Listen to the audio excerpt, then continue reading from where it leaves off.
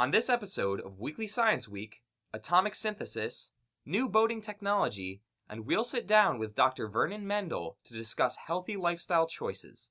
All this and more on this week's podcast. This is the Weekly Science Week Special Topics Science Podcast. Welcome to Weekly Science Week Special Topics Science. I'm James Farrison. A species of mouse living in the bamboo forests of China was discovered this week. The mouse, which hasn't yet been named, is the only rodent known to sing in a human voice. After its discovery, scientists were shocked that this constantly singing mouse hadn't been discovered yet, since they sing rather loud renditions of Chinese folk songs. For nautical enthusiasts, boating has just been completely revolutionized with the invention of an affordable boat that can cruise over land on wheels. Unfortunately, the new boat can no longer float on water, leaving listeners to science programs wondering, is he just talking about a car? A new element was synthesized this week with 0 protons, 0 neutrons, and 0 electrons. Physicists are very excited about the tentatively named Atom Zero, although there are skeptics who don't even think the group of scientists created anything at all. Regardless, the paper on the subject is being published in a physics journal next month.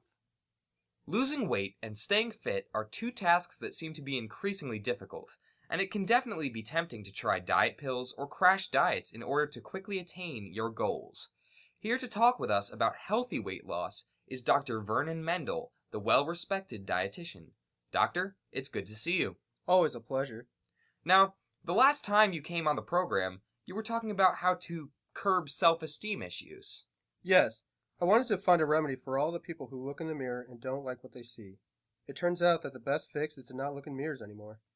As a small aside, your research was what inspired me to remove all the mirrors from my house. Things have been going great since then. The only downside is that my number of shaving cuts is up 300%.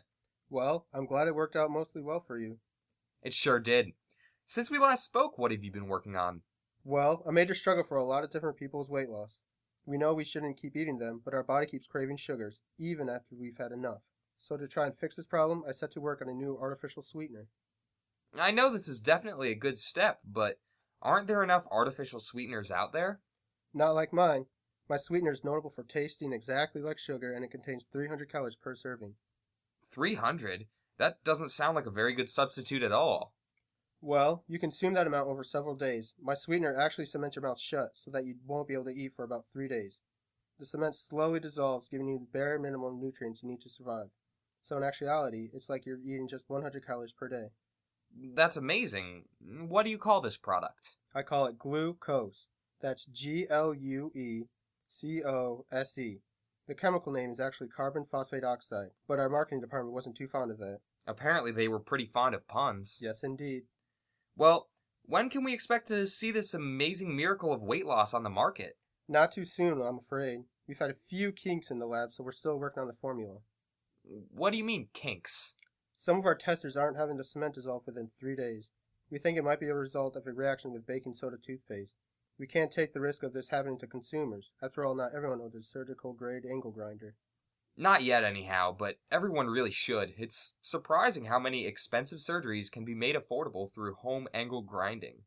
Well, thank you so much for coming on to the show today, Doctor, and we'll keep an eye open for glucose on shelves soon. Finally, your fun fact of the week. The only species to have an odd number of nostrils is the Henderson bat. It uses the third nostril only to smell if milk has gone bad. That's it for this week's program. Tune in next week for more science stories. This is James Farrison for the Weekly Science Week Special Topics Science Podcast, and thanks for listening.